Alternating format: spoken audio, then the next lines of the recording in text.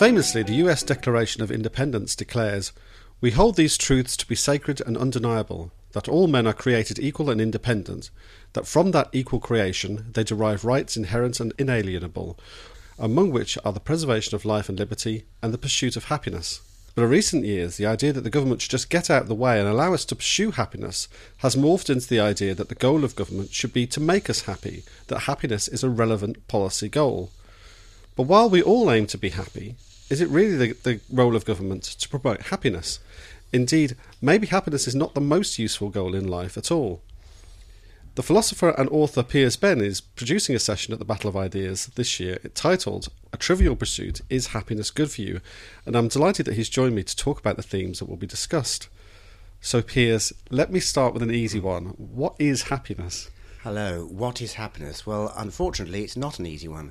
I think I'd begin by distinguishing the question of what happiness actually is in itself from the question of what people say makes them happy. So if you ask people what happiness is, they might say casually, oh, happiness is a lovely holiday, happiness is the perfect relationship, happiness is being in the perfect career. So what they're saying there is they're describing the kind of things that make them happy. And of course, people give different answers to that question. People have very different goals in life. So obviously it's not the case that the same thing makes people happy.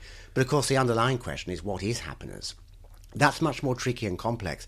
I think we can start by saying that, at least in ordinary cases, happiness is about something. So if I describe myself as happy this morning, you might naturally ask me, well, has anything particular good happened this morning? Am I happy about anything? I might tell you I've just had an unexpected cheque from the Inland Revenue.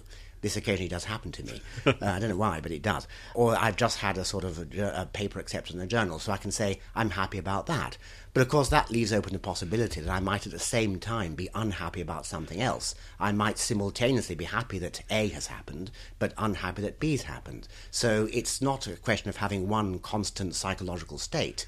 You can be simultaneously, if you like, happy and unhappy. But I do think at the same time people are also talking about that wild feeling of well-being, a sort of feeling of euphoria, a feeling of, let's say, contentment or freedom from anxiety. I think that comes into it as well. There seems to be these other things that sound a bit like happiness that are different. For example, Aldous Huxley's Brave New World, he describes how the population mostly seems to be high on hallucinogens or engaging in some kind of creative sex act.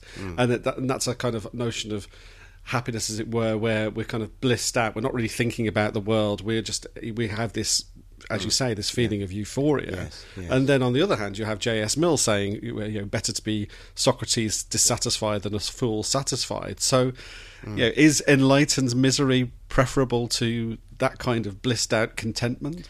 Well, I think on the whole it is, but I don't want to say too much in favour of enlightened misery. I'd rather be enlightened than happy, and enlightened happiness I think is the thing to go for if possible. But you're talking really about a familiar sort of point made in philosophical ethics, particularly when it comes to theories of the good which are based on happiness, like classical utilitarianism would be an obvious case. Bentham in the 18th century, early 19th century, thought that the only good thing in itself was pleasure or happiness, and he ran those concepts together. Now, in the 1970s, Robert Nozick came up with a famous thought experiment. Or to imagine some mad scientist connecting your brain to certain electrodes that will stimulate your brain to give you the experience of anything you wanted. So if you want the experience of being the world heavyweight champion, you can have that. If you want the experience of being a famous concert pianist and getting lots of applause, you can have that. And Nozick's question is, well, would a sensible person prefer a real world in which those things happen to them, or a faked world in which those things happen to them? In other words, is it just the experience you want, or do you want the experience to be grounded in something? And the common sense answer, I suppose, that most people would adopt is that you want your experiences to be grounded in reality. You don't want to live in a fool's paradise, however happy you are in that fool's paradise. And I think that's roughly the point that Mill was making. We can all think of people who are happy because they haven't thought very much about anything, or because they can't think about anything, and we don't envy that state.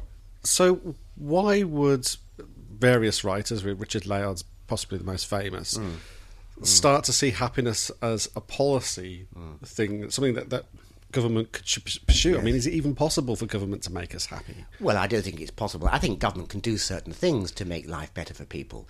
I mean, the original proposal in around 2011, when David Cameron started talking about happiness as a policy goal, you'd tinker with people's lives in little ways. For example, you'd shorten the distance, the commuting distance between their work and their homes. How you do that, I have no idea. But that's the kind of idea, because the idea was, and there is some, I suppose there's some rootedness in psychology about this, experiments and so on, which suggest that little things make life quite a lot easier. So commuting distance, or I don't know, having leisure centres in your area. I mean, whatever it is. So yes, you can do certain things, but of course it's absurd to think that the goal of government can be to make people happy, because people have different goals in life, as I said before. And also, I think the government wants to seem to be a bit trendy, to be hooking into, if you like, the culture of self-help and personal growth and stuff. The government wants to be seen as linking into that, just as Tony Blair wanted to be seen as connected with the hip things going on, with the arts and having Noel Gallagher in Number 10, the gimmicks like that. And I think there's an element of that. So I think, yes, obviously, the government's goal should be to make people's lives better, and that is partly a subjective validation. So there's nothing wrong with it. But you can't have it as an overarching goal, as many commentators have said. I mean, for example, one notorious problem is the lack of measurability of happiness. And the fact that, I mean, Cameron's right to say it's not just a matter of GDP.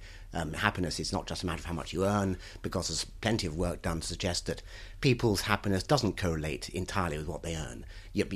Above a certain income level, you don't just get happier the more you earn. That's all true. But,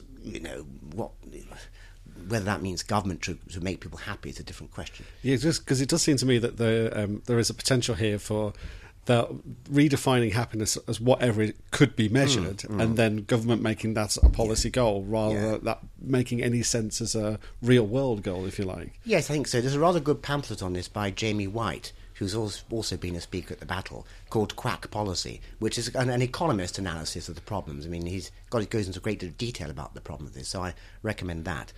I think the variability of what people count as happiness, the different people's different ideas about what makes them happy, the fact that goals conflict, mean that the role of government can only be limited. But it's not a bad idea. You can pick on bits and pieces of experimental psychology, and there's quite a lot of work done in this, and some of it is evidence-based, about the little things that can increase well-being, and, nothing wrong with that.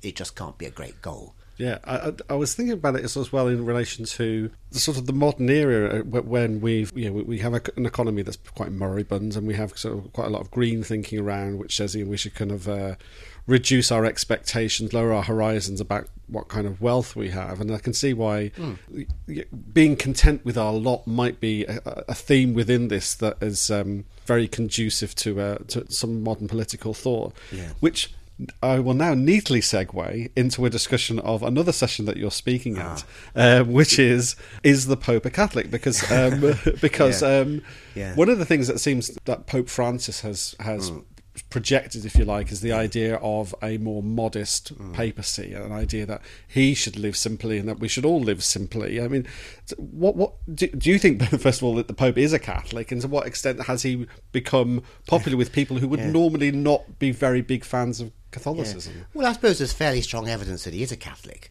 I mean, after all, he is the Pope, and he was elected in a fairly ordinary way, or normal, as far as I can work out, by a college of cardinals, no doubt after much prayer and reflection and discussion. So I think the evidence that he's a Catholic is strong. But what people mean by this is there's no doubt that he's attracted a certain amount of enmity within the Vatican, and among certain people, not all, who regard themselves as traditionalists. Now, why is this? My own take on this is that I'm not a Catholic myself, and I don't consider myself an expert, but I take an interest. And I think that there's really very little, if anything, he's said that is doctrinally unorthodox. I mean, when the Guardianariat sees on little statements he makes, like he says to a gay person, I don't judge you. I mean, what he said is entirely orthodox. I mean, it's just the St. Augustine's business about loving the sinner, even though you might hate the sin. No departure whatsoever. And on things like contraception and same-sex marriage, the Pope is not going to depart from traditional doctrine. What he wants to do is make life more easier for people who are in difficulties caused by these doctrines. So, for example, he wants to speed up the process of annulment of marriages. The Catholic Church accepts annulment in the sense that it accepts that some marriages never were. Now, you don't want a lengthy process of years and years keeping people in limbo. So it's a commonsensical and compassionate move. So I think he said nothing unorthodox. What he's done is ruffle feathers in the Vatican. People who insist on a lot of pompous robes and rituals and secrecy and so on. He's blown the dust away from them, and they don't like it. So he's a reformist when it comes to governance and the way people talk and bureaucracy and the Vatican Bank. But he said nothing doctrinally unorthodox. So going back to the happiness session, which is a Trivial Pursuit, is happiness good for you? Can you just tell me a little bit more about who's speaking and when it's happening?